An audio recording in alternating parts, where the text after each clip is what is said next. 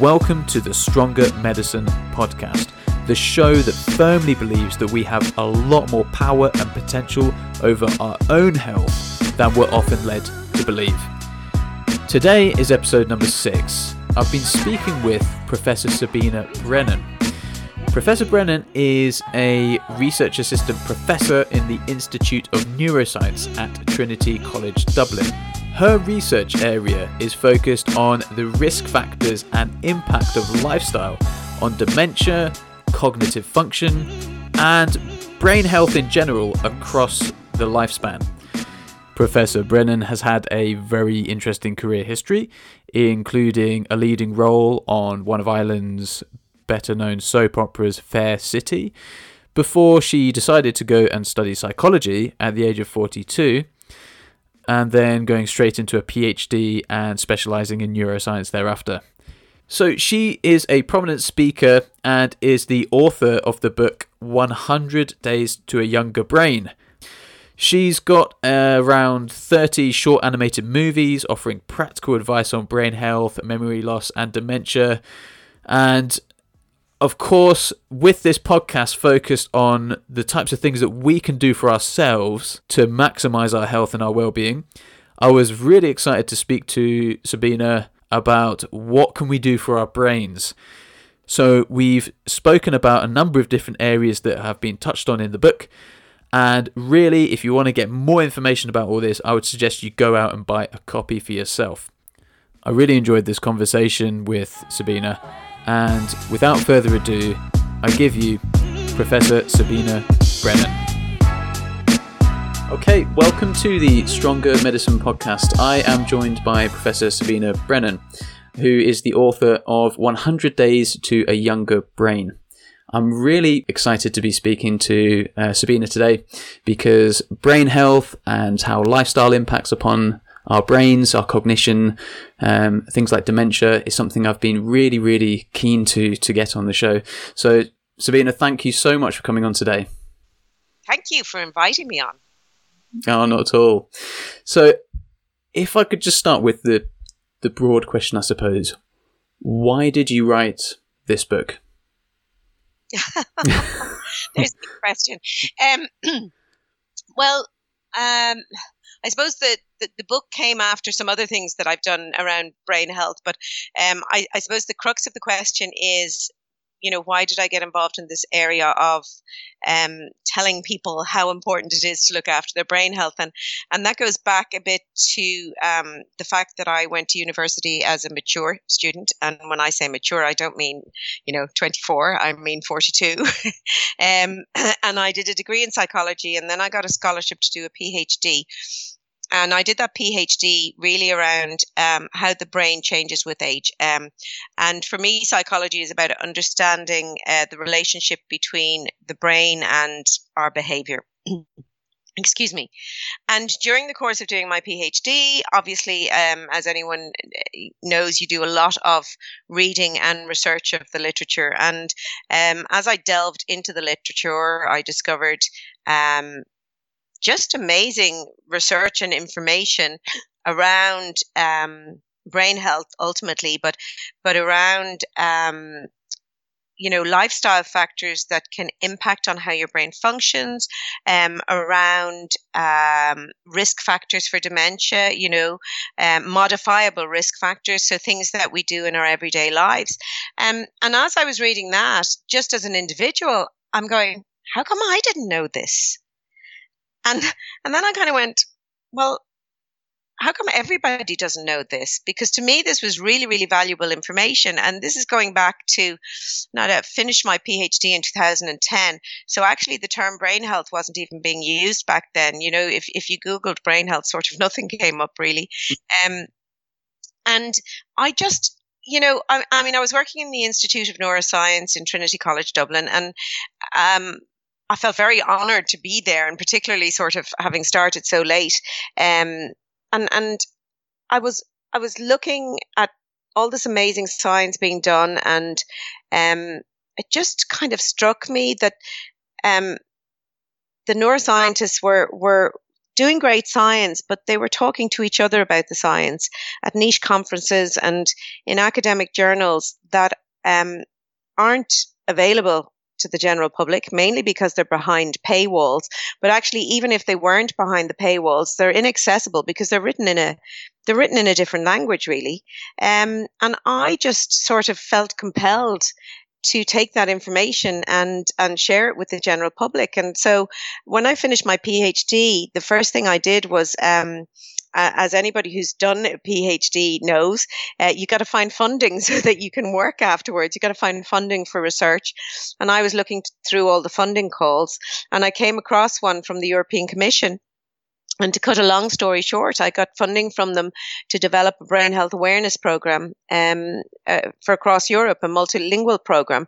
And that's kind of what started it. And I developed websites and a brain health app and videos, which are all available for free online, and began developing more and doing talks. And in a sense, the next step really was to do the book. When I give talks and the websites, they give very generic tips of what you can do to look after your brain health. But what I felt very strongly about is everybody's brain is unique because our brains are shaped by our genetic heritage, but they're also shaped by our life experiences. And so it's not a case of one size fits all when it comes to brain health. Generic tips are brilliant, but I wanted to produce something whereby people could sort of assess their own assets and risks around brain health and develop their own bespoke brain health program. So that's a very long-winded answer to your question. How did the book come about? No, that's ideal. I think, as you've mentioned, and I've been very aware of this as well, just trying to have some common sense understanding about the things that you've written in this book is so difficult if it's not actually translated from the kind of ivory towers of academia. And I think your book, I have to say, has done that incredibly well. And I really like the way you split up the different chapters into actionable sections. So looking at the book, there is one quote that I just wanted to maybe start us off on. And I suppose I'm going to throw it to you and sort of ask if you can kind of dig us out of it, because it's quite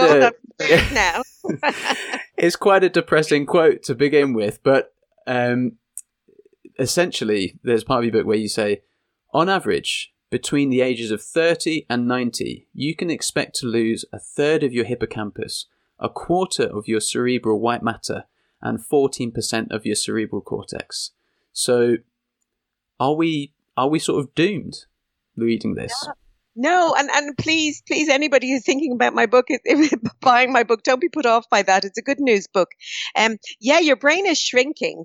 At least if you're over 30, it is. You lose approximately 2% of brain volume every 10 years. And once you hit 60, that starts to accelerate. And if you have a disease like Alzheimer's disease, that it goes even faster. But the thing is, we're starting to realize that loss of neurons and brain cells and the connections between them actually is related to certain lifestyle factors.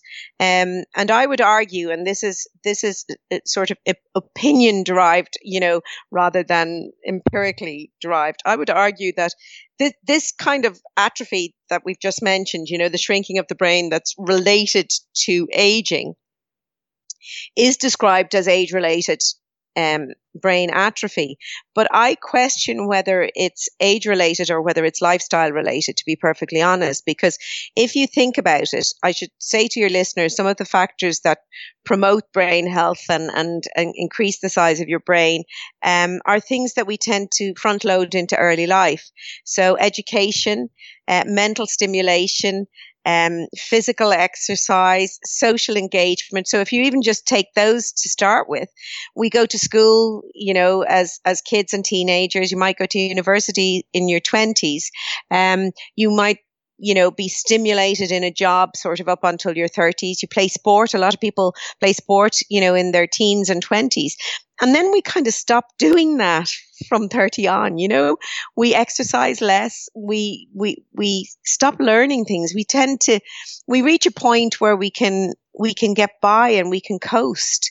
And I think that's that's some of the key factors that contribute to this brain loss. So the converse being, if you actually start engaging with life again, engaging in physical activity, learning new things, and making sure that you're socially engaged and mentally challenged, you can actually keep pace with that atrophy. So maintain the size of your brain, and size matters when it comes to brain health. Okay. And just to be clear as well, the reason I threw that quote out there in the first place is because, having read the book, I have learned that there's a heck of a lot that we can do. And so even in the face of such a quote, there's still a huge amount that we're able to do for our brain health, as we're talking about. I suppose I put it in there to sort of say, well, look, this is what will happen if you don't do anything. Oh, okay. So one of the things that you have spoken about in most of the talks you've given about this topic, which I didn't know about previously, was this lack of correlation between pathology and clinical presentation. And just to be clear, in somebody who perhaps has a brain that may have characteristics of dementia on an autopsy, they may not have a very severe sort of presentation or appearance of dementia from a clinical point of view. Would you be able to just let us know a bit more about that? Because that was something I just didn't appreciate previously. Yeah, and me neither. You know, that was kind of one of those things I went, oh, wow, it's like, this is really quite interesting, because I don't know whether it's sort of, that we've decided that our common sense understanding, where you would assume that if somebody gets a brain injury, two people get a brain injury, the same brain injury, that they'll have the same symptoms, or that, once people have Alzheimer's disease in their brain, they'll have the same symptoms and the same trajectory. But that actually couldn't be further from the truth. And to the extent when it comes to Alzheimer's disease, that we've now started to distinguish between what we call Alzheimer's disease and Alzheimer's dementia. So we're now starting to refer to Alzheimer's disease as the pathology in the brain, the plaques and the tangles, and Alzheimer's dementia as the symptoms that a lot of people would associate with dementia. So maybe memory loss, confusion, word finding difficulties, those kind of things, because there is no relationship really between the degree of pathology in the brain, and indeed it applies to brain injury and also to stroke, and also to diseases that occur much earlier in life, such as multiple sclerosis. There's no relationship in terms of the injury or the disease in the brain and the symptoms, the clinical manifestation. There's no direct relationship. So for whatever reason, some people are resilient to disease, and we call that resilience in the area of research that I work in. We call it reserve, and it goes back to a study back in 1989. A researcher called Katzman was really interested in trying to understand what was going on in the brains of people with Alzheimer's disease, and so he looked at the brains of people who had a diagnosis of Alzheimer's disease from a nursing home. He looked at their brains post-mortem. And then he had a control group who were also individuals living in a nursing home, but they had no diagnosis of Alzheimer's disease. And he was looking at their brains to see, what's the difference. And actually he found 10 cases in his control group who had no diagnosis of Alzheimer's disease, who had sufficient pathology in their brain for a diagnosis of Alzheimer's disease, but they'd had no symptoms. And that's actually been a really exciting discovery, because that's kind of sparked a whole area of research to understand what is it that makes those people resilient. And the really, hopeful finding is that it is certain lifestyle factors, so things that you and I can do. And I think that's critical when you consider that there's currently no cure for Alzheimer's disease. And so anything that we can do to prevent the disease or change the trajectory of the disease. So change when symptoms might manifest. And I think it's very important just to point out at this juncture to your listeners that having this resilience, or what we call high reserve, it's not a get out of jail free card. Uh, had those individuals in the study that I just mentioned there, who had sufficient pathology but had no diagnosis or symptoms, had they lived longer, they would eventually have manifested symptoms. And in fact, what they would do is have a very, very catastrophic loss of cognitive function. But the point being, they will have had many more years in possession of their full faculties and living independently. And so we're talking about changing the trajectory of the disease in terms of when symptoms start to manifest. Okay, so almost like a compressing of that morbidity into a much smaller piece. Exactly it. And you're much more succinct in how you said it than I am. Oh, no. Well, it is odd, because I know, having seen CT scans, and you'll get something back and say diffuse small vessel disease, and then people will sort of speak to patients and say, well, perhaps that's part of the reason why you have confusion or things happening with regards to your memory. But now, having learned that it's not necessarily a clear-cut correlation, I'm going to be a bit more careful when I do speak to patients about that. Yeah, and I think the thing is, I think what's key is, that even if you do have a diagnosis, and it's probably especially if you do have a diagnosis of mild cognitive impairment, which can often precede a diagnosis of dementia, or even a diagnosis of early stage dementia, that's a point in time for you to say, right, I really need to start looking after my brain health. And that's critical. It's not too late. The more that you can do to boost your brain health, the better. Even if you have a diagnosis. And I think that's really key and important message to get across to people. And I think the reason why what you're saying resonates with me so much is because, correct me if I'm wrong, but my understanding is that the medications we have for Alzheimer's dementia do not prevent or stop it. They do potentially alter the trajectory once you have that diagnosis. But if you can do that, potentially more effectively with lifestyle, then that's really, really exciting.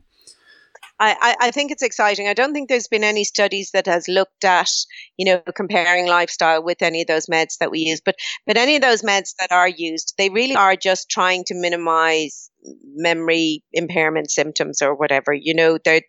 There's nobody arguing that they're wonder drugs in any shape, make, or form. It's just it's kind of just the best that there is at the moment. But I think what's really key to say to people is that, and I think this is critical. I think, and I feel very, very strongly about this.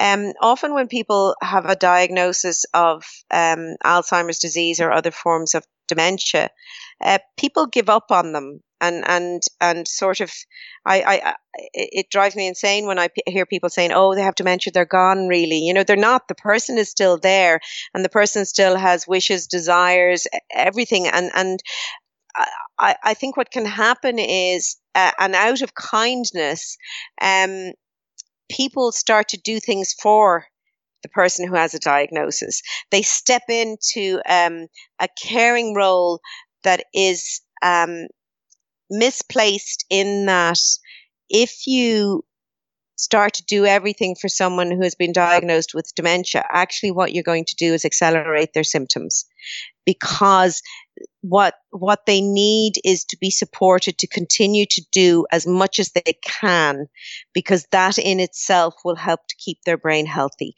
So if you're listening and you are living with someone who has a diagnosis, encourage them to do as much as they possibly can themselves, and support them to, do things with them. Don't do things for them.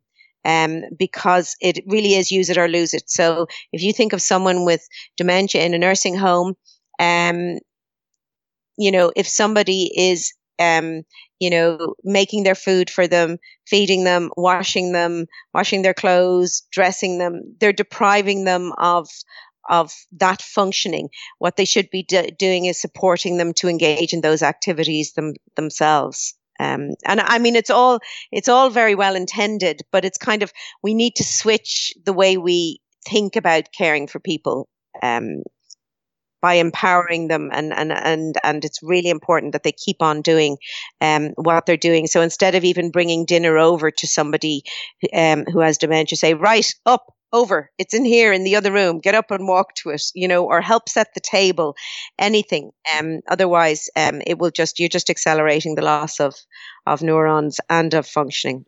I think what you're saying there, I've just suddenly started to bring to mind some occasions that you can see in the hospital where people can sometimes be reduced to almost a childlike state because you've got the hospital gown on, and occasionally they become infantilized in a way, because things are done for them, and they're spoken to occasionally in a way which is a bit like a child. And perhaps that's an extreme version of it, but I can see how it would be more insidious if it was either a longer term thing, or in a family or a care home.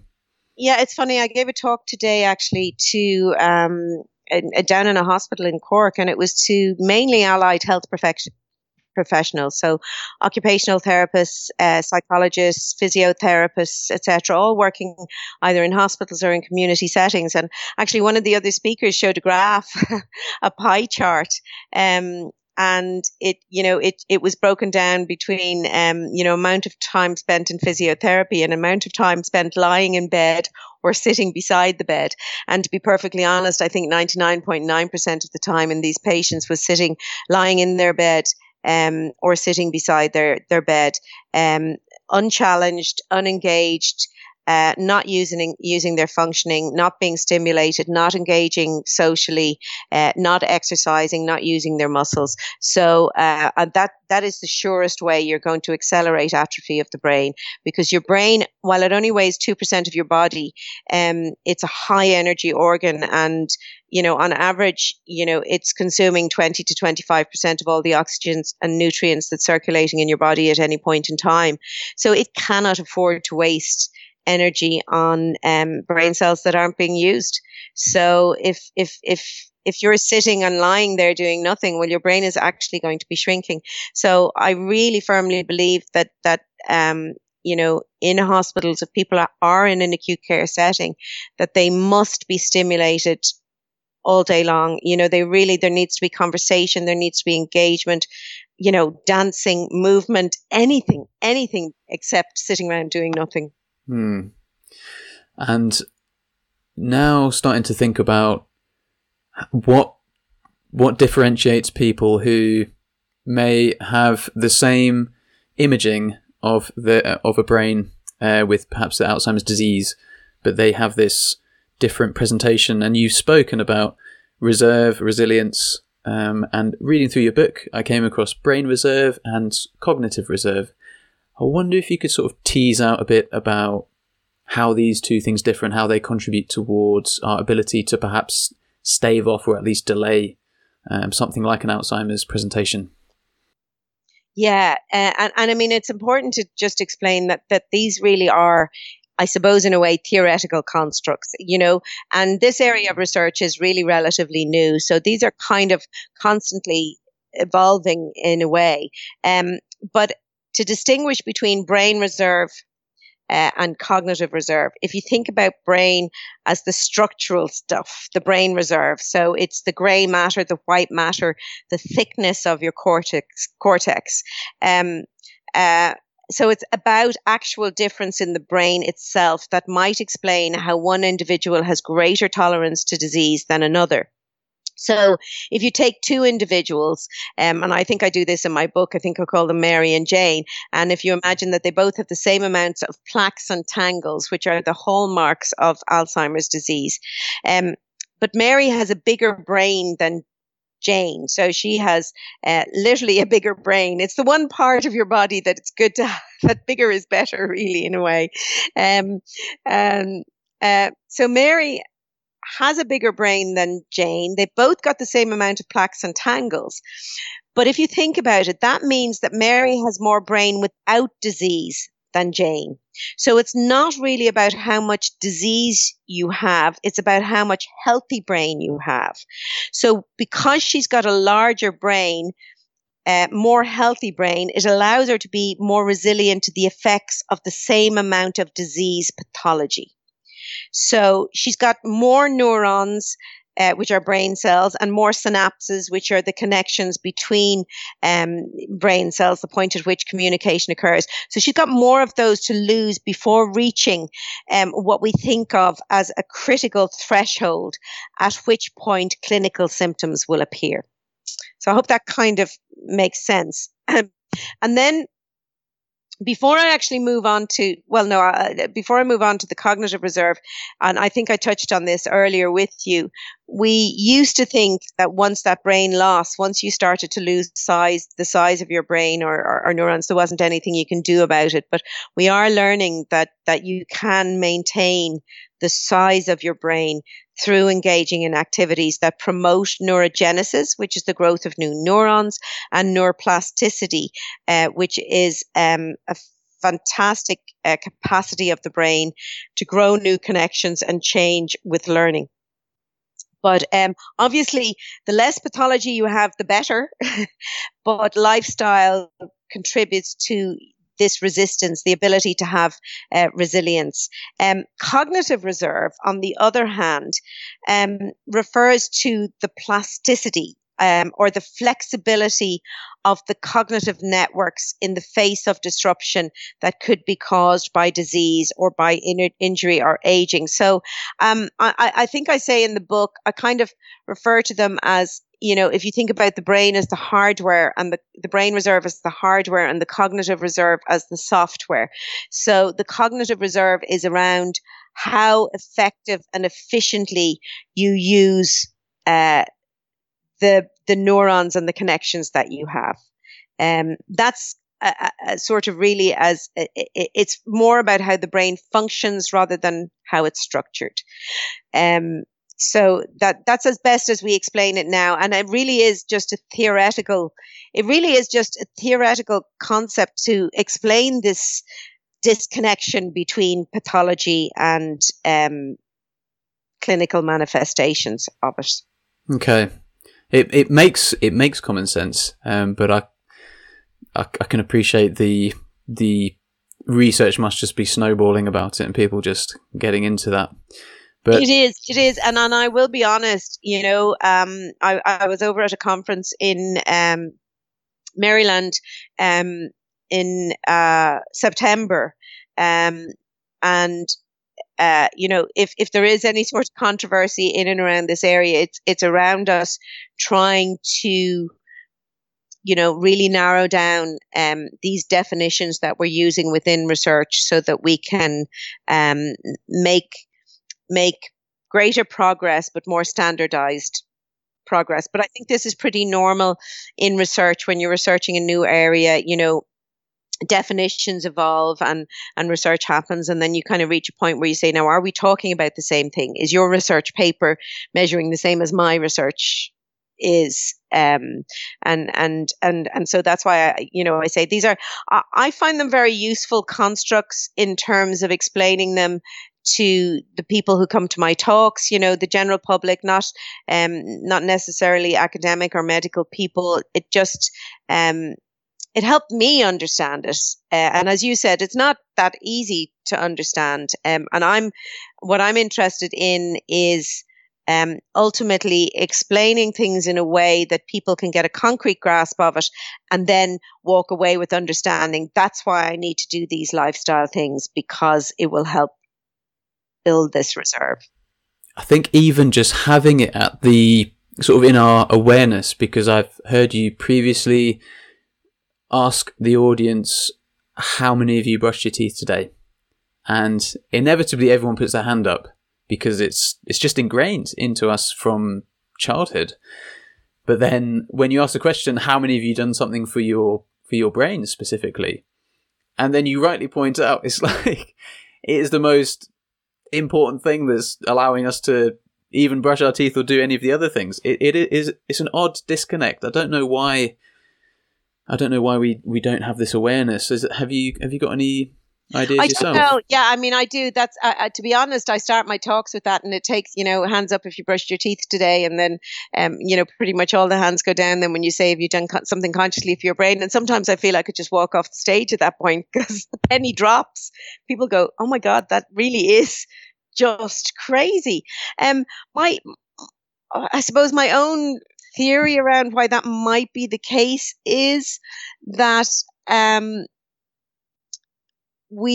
it's only in recent years we have the technology to look and understand the brain. I think to be, if I'm perfectly honest, and this might be quite controversial to say, I'm not a fan of the term the mind. I believe it's a construct that was created to explain human behavior. Before we had technology to understand that the brain actually, is the key driver of our behavior, and we have, I mean, people think that love and emotion are seated in the heart, and that continues today. We still say things like, I love you with all my heart, but you love people with your brain.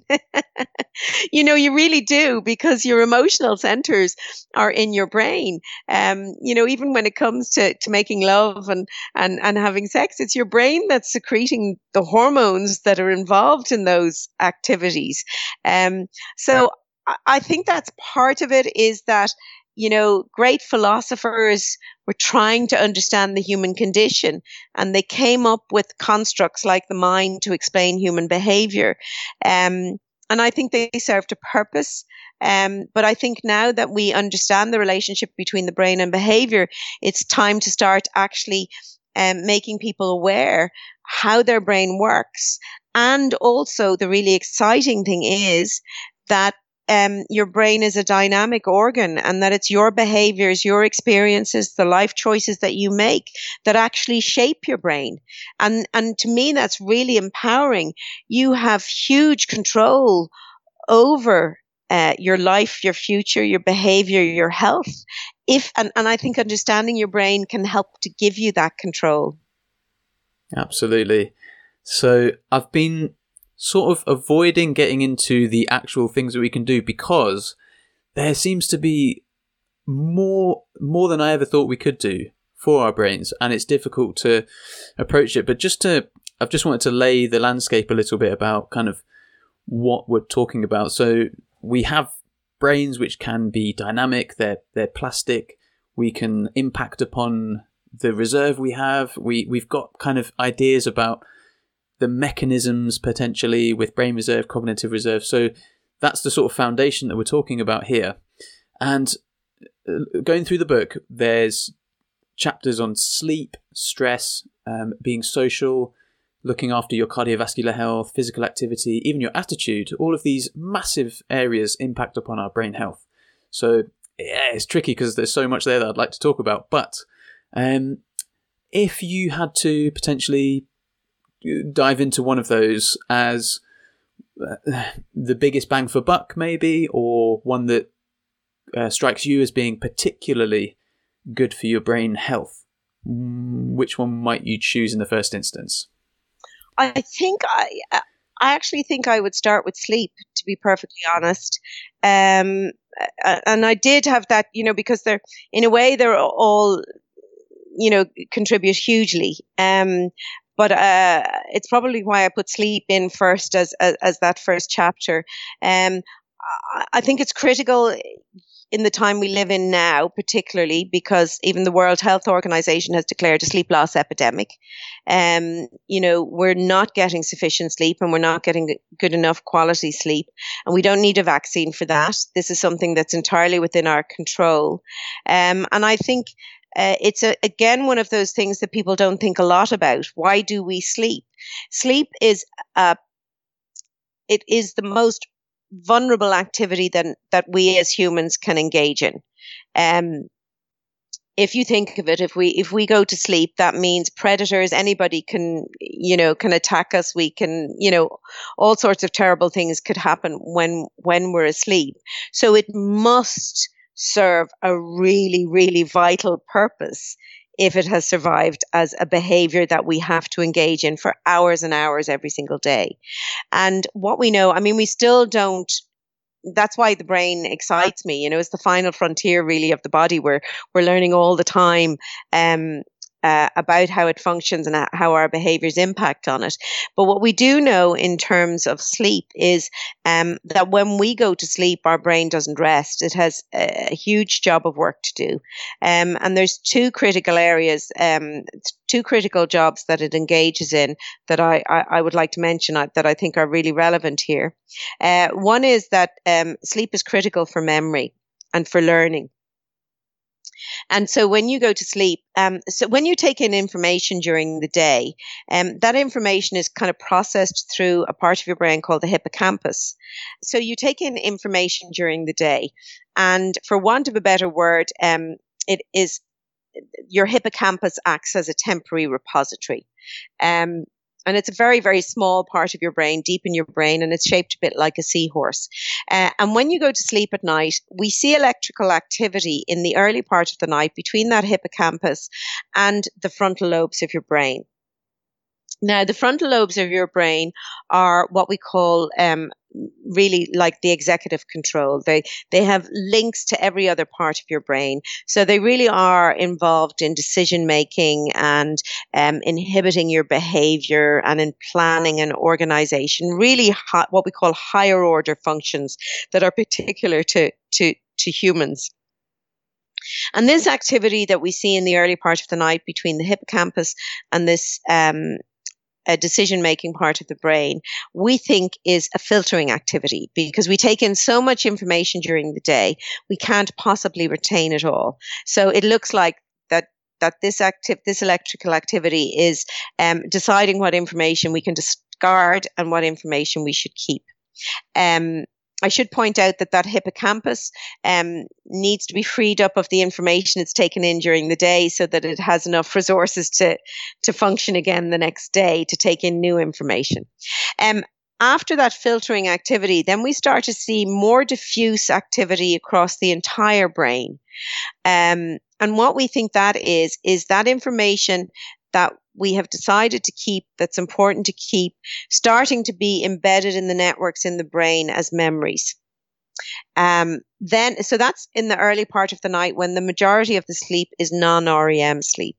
Then in the later part of the night, which is what I would consider really the early hours of the morning before we wake, when we have more REM sleep, what we see is activity whereby what we think is happening is that new information that you've taken in and started to embed in the networks of your brain being linked with all your previous experiences, your previous knowledge, your previous memories. And that's why we think that when you dream, you have this mad mashup of something that happened today and something from your past or something from a holiday.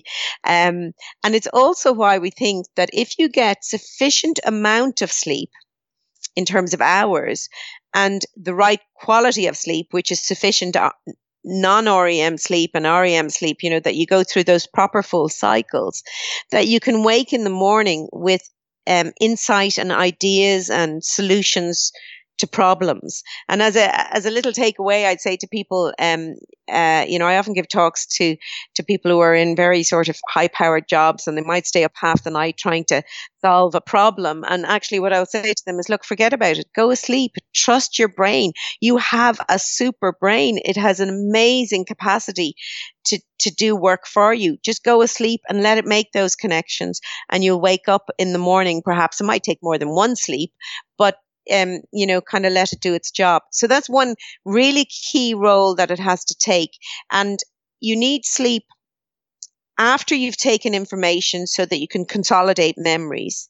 But then you need sleep before the next day so that you can learn new things. So that hippocampus has to be cleared. You have to be refreshed so that you can start to take in new information and take that cycle over again. But the other key thing that your brain does when you're asleep, which is really critical, you'll know this, as a medic, during the day, your lymphatic system is clearing out all the toxins that are released during the day, metabolic waste through energy, and that occurs through your whole lymphatic system. And the brain itself doesn't appear to have a lymphatic system. And whilst it can clear some of the toxins that it produces, it can't be you. It can't do all the complex things that it has to do during the day and clear away its metabolic waste. As I mentioned earlier, the brain is a high energy organ. And so that means it produces a lot of metabolic waste.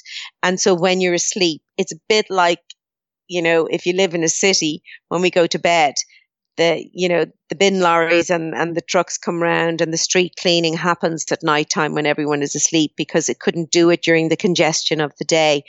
And that sort of happens really in our brains at night time. The toxins have to be cleared away. And one of the key toxins that it clears away at nighttime is beta amyloid, which is a toxin that's very heavily implicated in Alzheimer's disease. And there is a relationship between poor sleep and risk for Alzheimer's disease. Now, at this point, we can't say the direction of that relationship.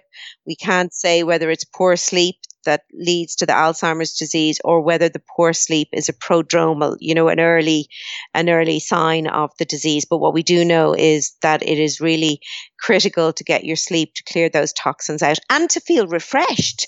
If you wake groggy in the morning, you're groggy because you actually haven't cleared out toxins, or the adenosine, which is your sleep inducing chemical, hasn't been fully cleared from your system. So if anyone takes anything away, it's treasure sleep, and really make sure that you get enough of it, and enough good quality sleep. How much sleep can I get away with as a minimum to get these benefits? See, that's the attitude we need to change. Getting away minimum is not good. We should be treasuring it. I mean, obviously, it's the same with anything to do with human behavior. It's going to fall across along a spectrum, that bell curve, but really between 7 to 9 hours, if you're an adult, from 20s on to 60s. Children need a huge amount of sleep, 10 to 12 hours. Teenagers should be getting more sleep than they generally speaking are, but that's a cultural thing we've done in a way. We do a lot of things for convenience, and we have a thing called a chronotype, when we feel sleepy and when we feel alert and bright, and that changes across our lifespan. And teenagers are actually at their sharpest later in the day, and quite bright in the evening time. And so their natural cycle is actually to go to bed quite late and wake late in the morning, but we're kind of forcing them up out of bed to go to school, for 9 o'clock, when actually their brains aren't really waking up. Older adults, on the other hand, as we get older, we actually tend to wake earlier in the day. And often, I'm sure you'll have come across it maybe in your practice, older adults coming in and saying they're having trouble sleeping, and they're awake maybe from 5:30 in the morning. And that's something that I would say, if you have any, older adults listening, or people who, have a relative who's struggling with sleep because they keep waking early in the morning, and they feel they're not getting enough sleep, their chronotype, their sleep cycle has shifted. And yes, they're waking earlier in the morning, but actually they need to go to sleep earlier in the evening time. Older adults don't need less sleep than the rest of us, but the cycle has shifted, and they need to listen to that cycle. So say if they've always gone to bed at 11 p.m., it may be that they need to start going to bed at 9 p.m. And then it's okay to wake up at 5:30 or 6. They'll have had a full cycle of sleep. But what tends to happen is, with a lot of people, they will sit down to watch TV in the evening, and they'll have a little nap. Maybe at 7 o'clock, they'll nod off a bit. And that nodding off will deplete adenosine, which is the sleep pressure chemical in your brain that's saying to you, go to sleep. And then that disrupts their ability to get to sleep earlier in the evening. So I have no problem with naps in the afternoon, but naps in the evening time are going to disrupt your sleep cycle. But shifting and just accepting the fact that you may actually need to go to sleep earlier in the evening. Yeah, I was terrified when I heard, I think it was Matthew Walker talking about doing lumbar punctures on people who had been sleep deprived, and with a control group, and the levels of amyloid, I think it was, being higher in the people who'd had something like 6 hours sleep, or just marginally less sleep than the other group for a week or something like this. And I just thought, flip. No, it really is huge. I mean, the thing is, if you're sleep deprived, you're going to eat on average, it depends on which study you look at, but between 300 and 600 more calories the next day. So, it contributes to our obesity problem. And the thing is, the calories that you will crave following being sleep deprived are high fat and high sugar. That's what your body will crave.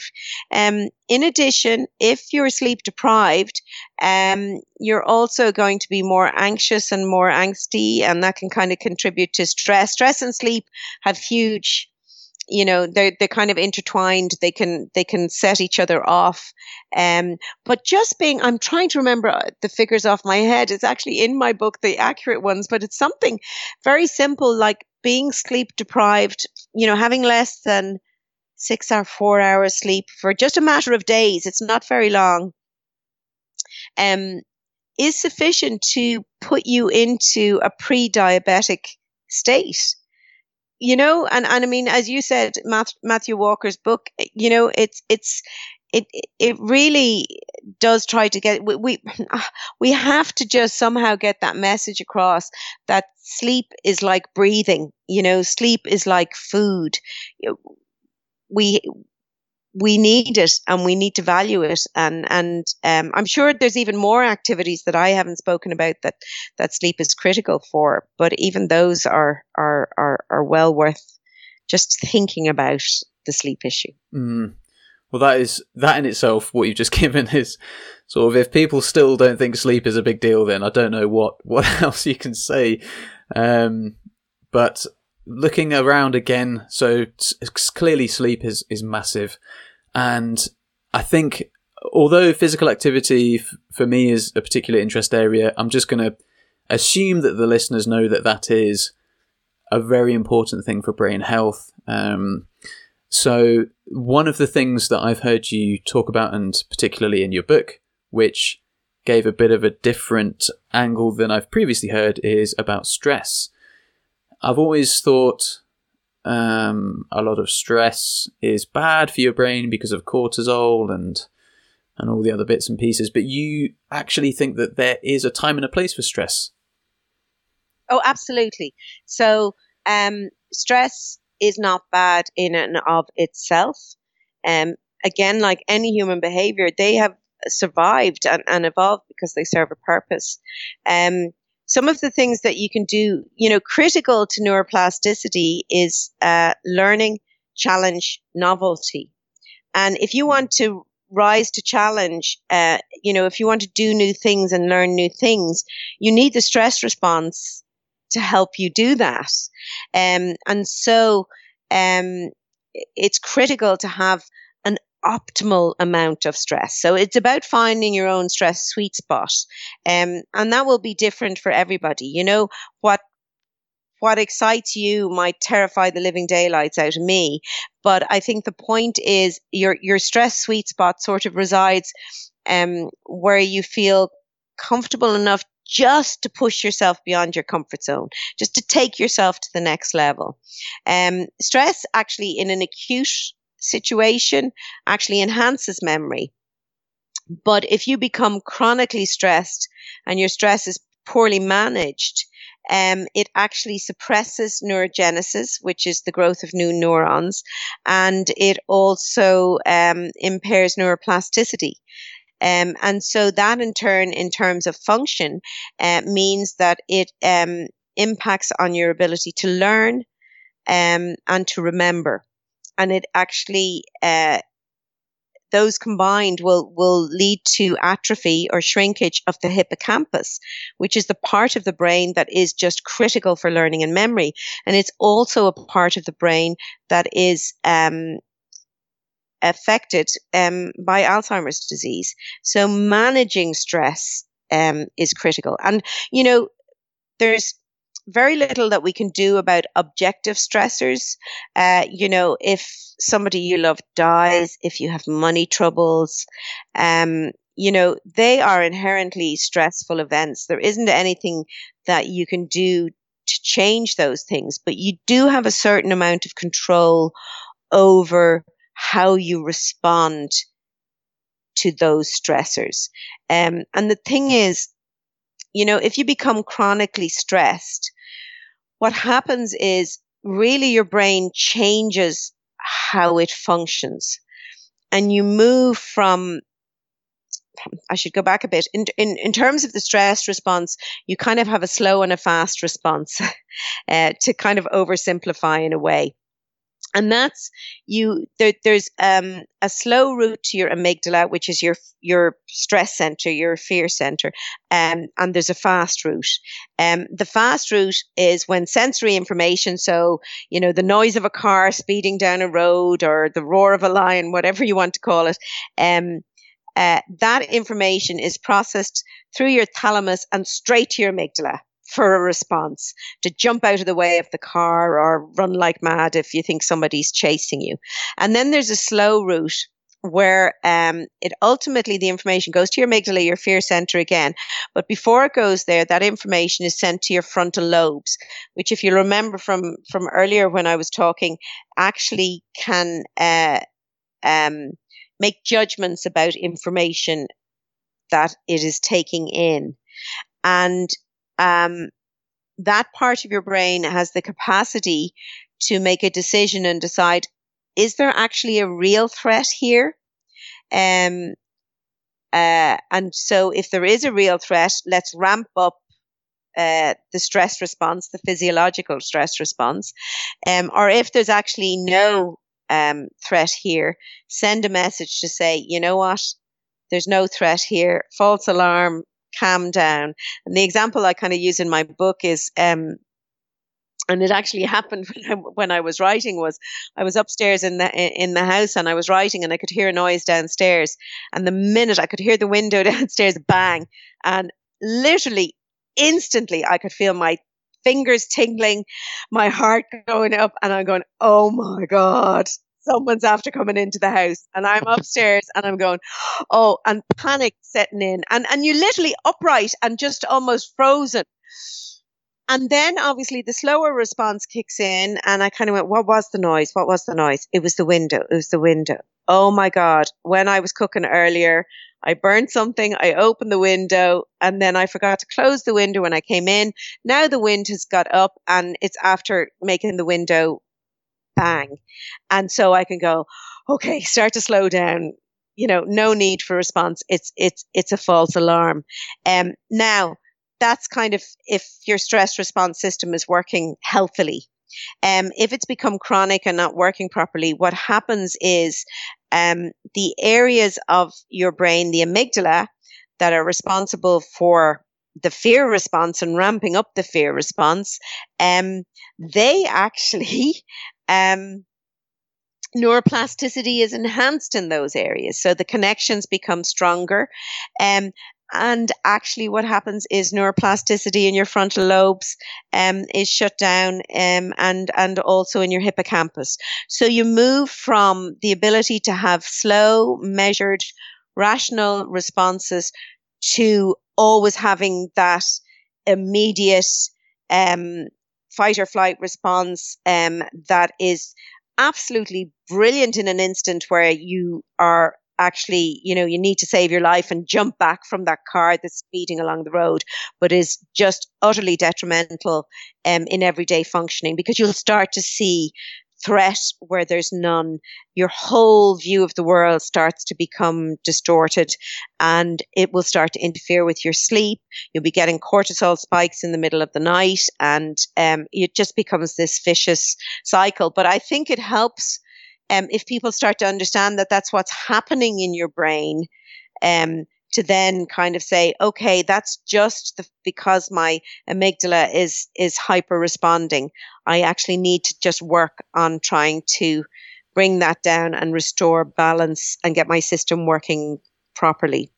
I think the fact that humans are, well, they seem to be the only animal that can just work themselves up into an absolute stress frenzy just by sitting and just cogitating, versus other animals that have a very appropriate stress response to a predator or something. I think we're sort of hamstrung a bit there. I think that's really important to understand is, we have a psychological stress response. So the physiological stress response I'm talking about is that heart racing and all that stuff. But that physiological stress response kicks in whether the stressor is real or imagined. So we have the capacity to imagine, our loved ones dying, every moment. If somebody's late or hasn't returned a call, we can catastrophize and we'll have the exact same stress response. And if you look at creatures like, swans, they mate and they pair for life and they grieve dreadfully when they lose their partner. But they don't imagine that loss across their lifespan. They enjoy the moment and they live and love in the moment.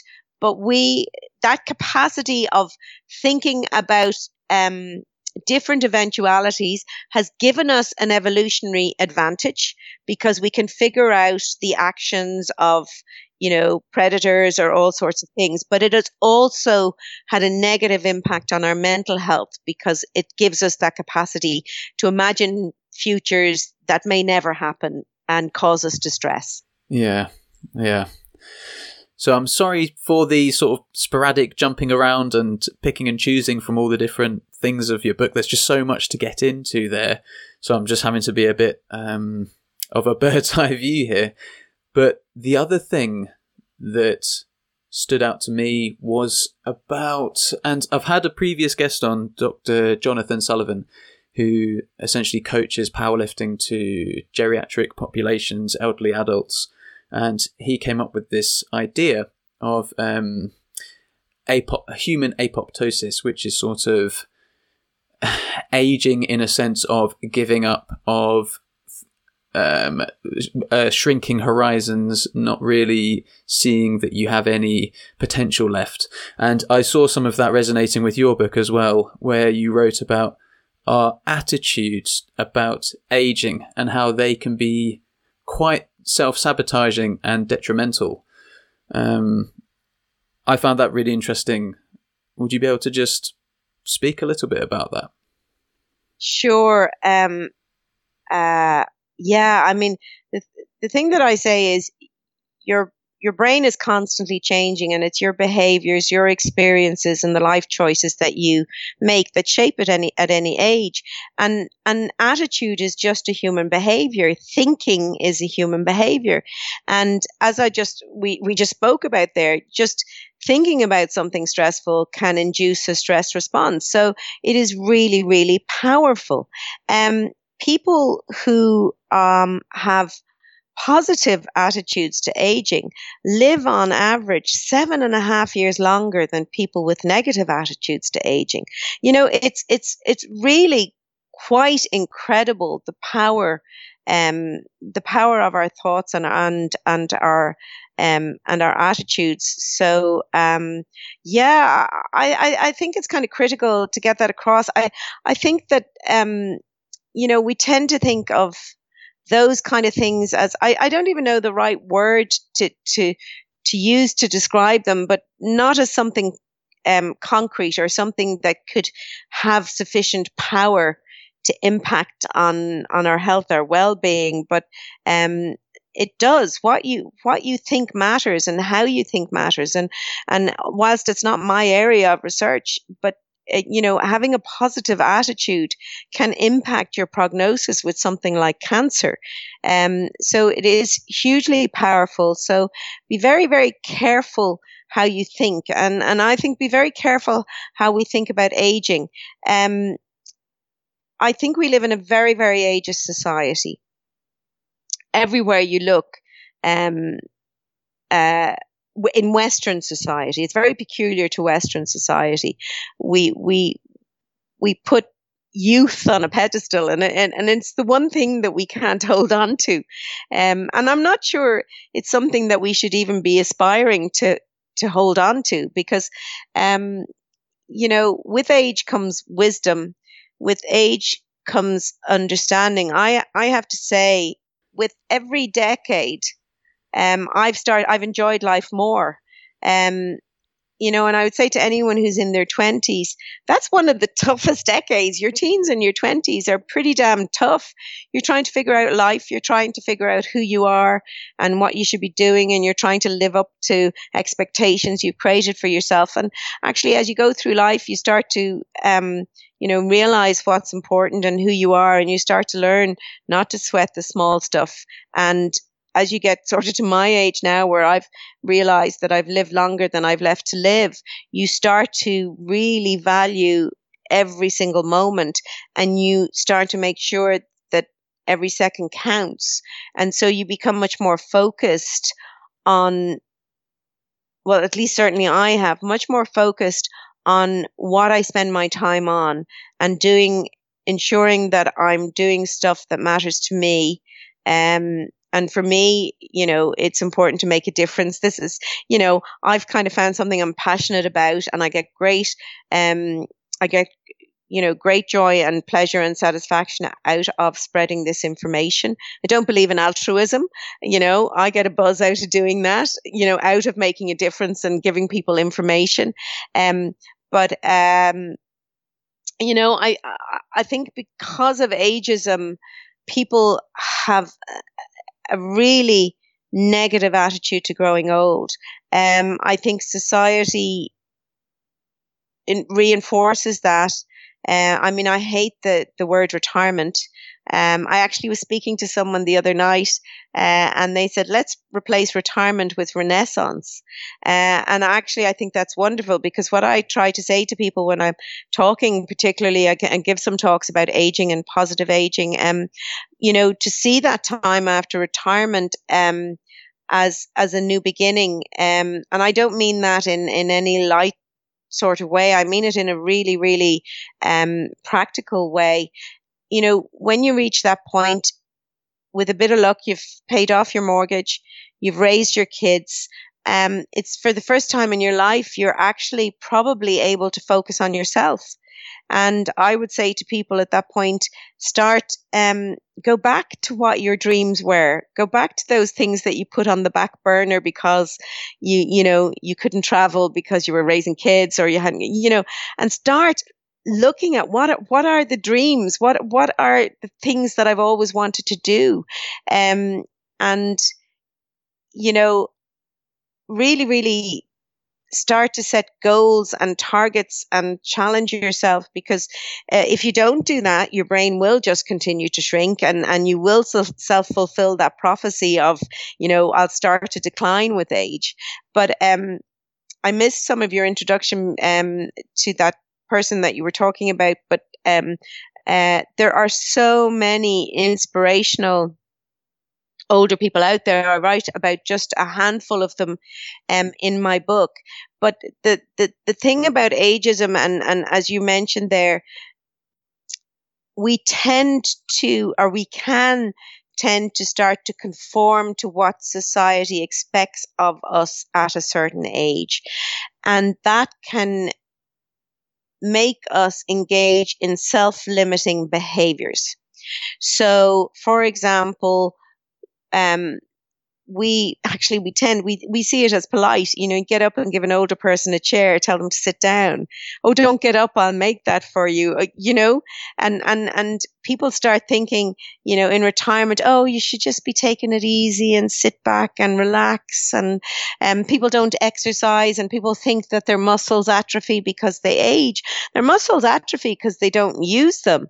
And, there's lots of examples out there of older adults in their 90s. There's a woman I mention in my book, Ernestine, and, she's a personal trainer, and at 82, she just doesn't have a six pack. She kind of has an eight pack, I'm not saying that everybody has to go out there and do that, but we can achieve huge amounts in later life. And there's lots of role models out there. Unfortunately, the media, and I do think we need to start calling out ageism in the media.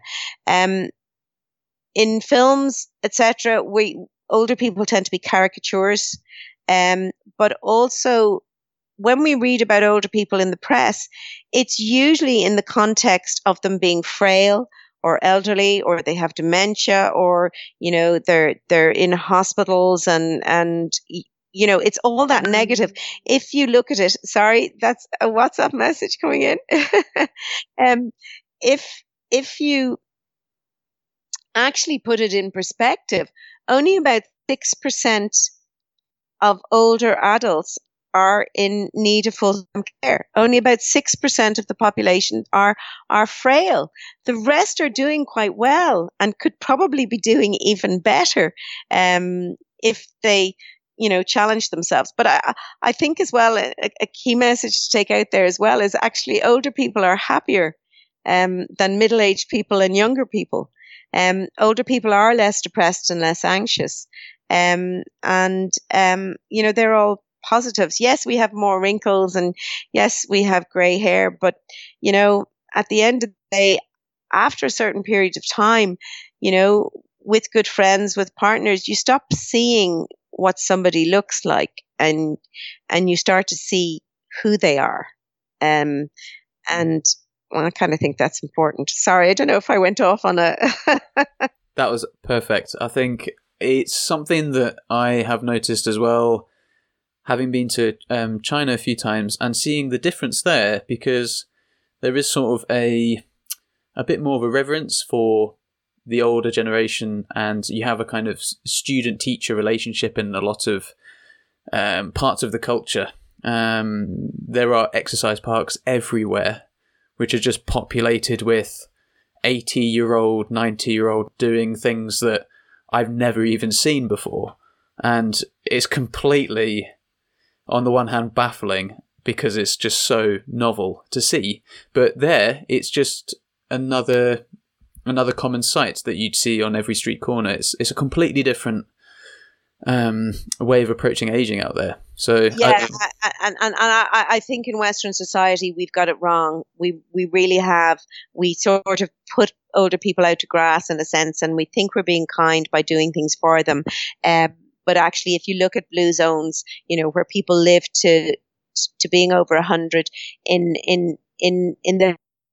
good health and in good mental standing. Yes, more of us are going to live till we're 100, but unfortunately we're going to be chronically unwell unless we do something about that. But if you look at those cultures like Okinawa in Japan, number one, they've no word for retirement.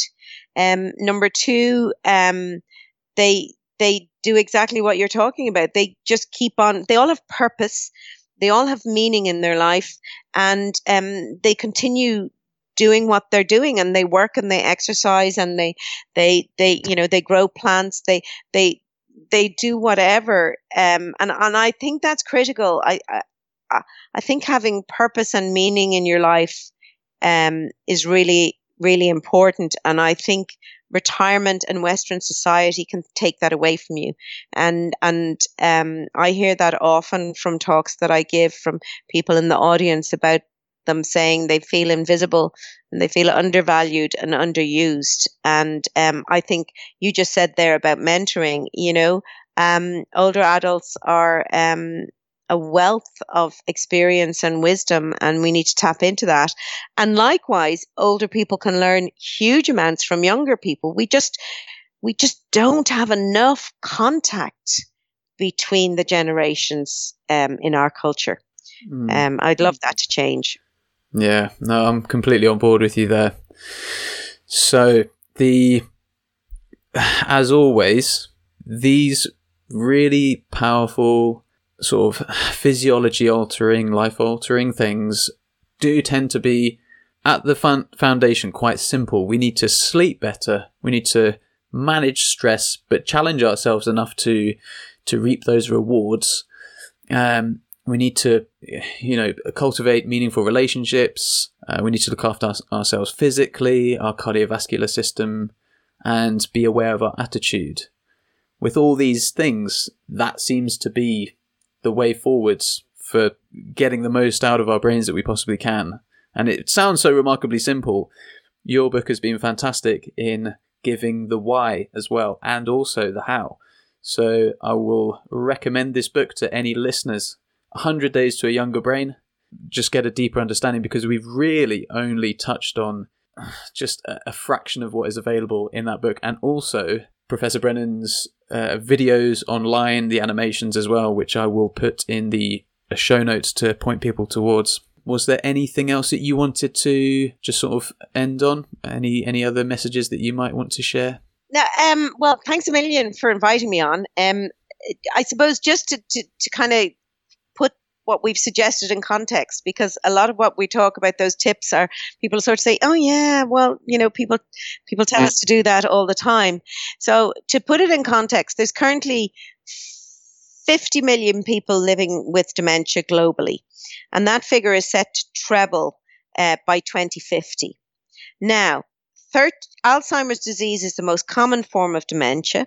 There's currently about 34 million people living with Alzheimer's disease, and we now know that 30% of all cases of Alzheimer's disease are potentially attributable to just 7 modifiable risk factors. So maybe that, and those risk factors are really kind of the things that we're talking about: low levels of physical education, low levels of physical activity, low levels of education or mental stimulation.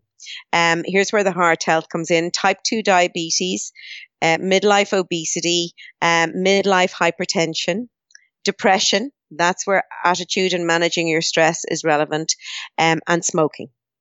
They're all lifestyle factors. And just imagine if we could manage those 7 lifestyle factors, we could potentially reduce the incidence of Alzheimer's disease by 30%. I mean, that's huge when you consider the numbers that are currently affected. That is massive. Where can people find you? The simplest way is probably sabinabrennan.ie. Yeah. Okay. And find links out to all the various. Oh, and please follow me on Twitter. I have loads more followers on Twitter. And I'm at Sabina_Brennan. Well, thank you so much again for your time and for sharing everything that you've said today about brain health and what we can do about it. Thanks a million. Thank you very much for listening to this episode.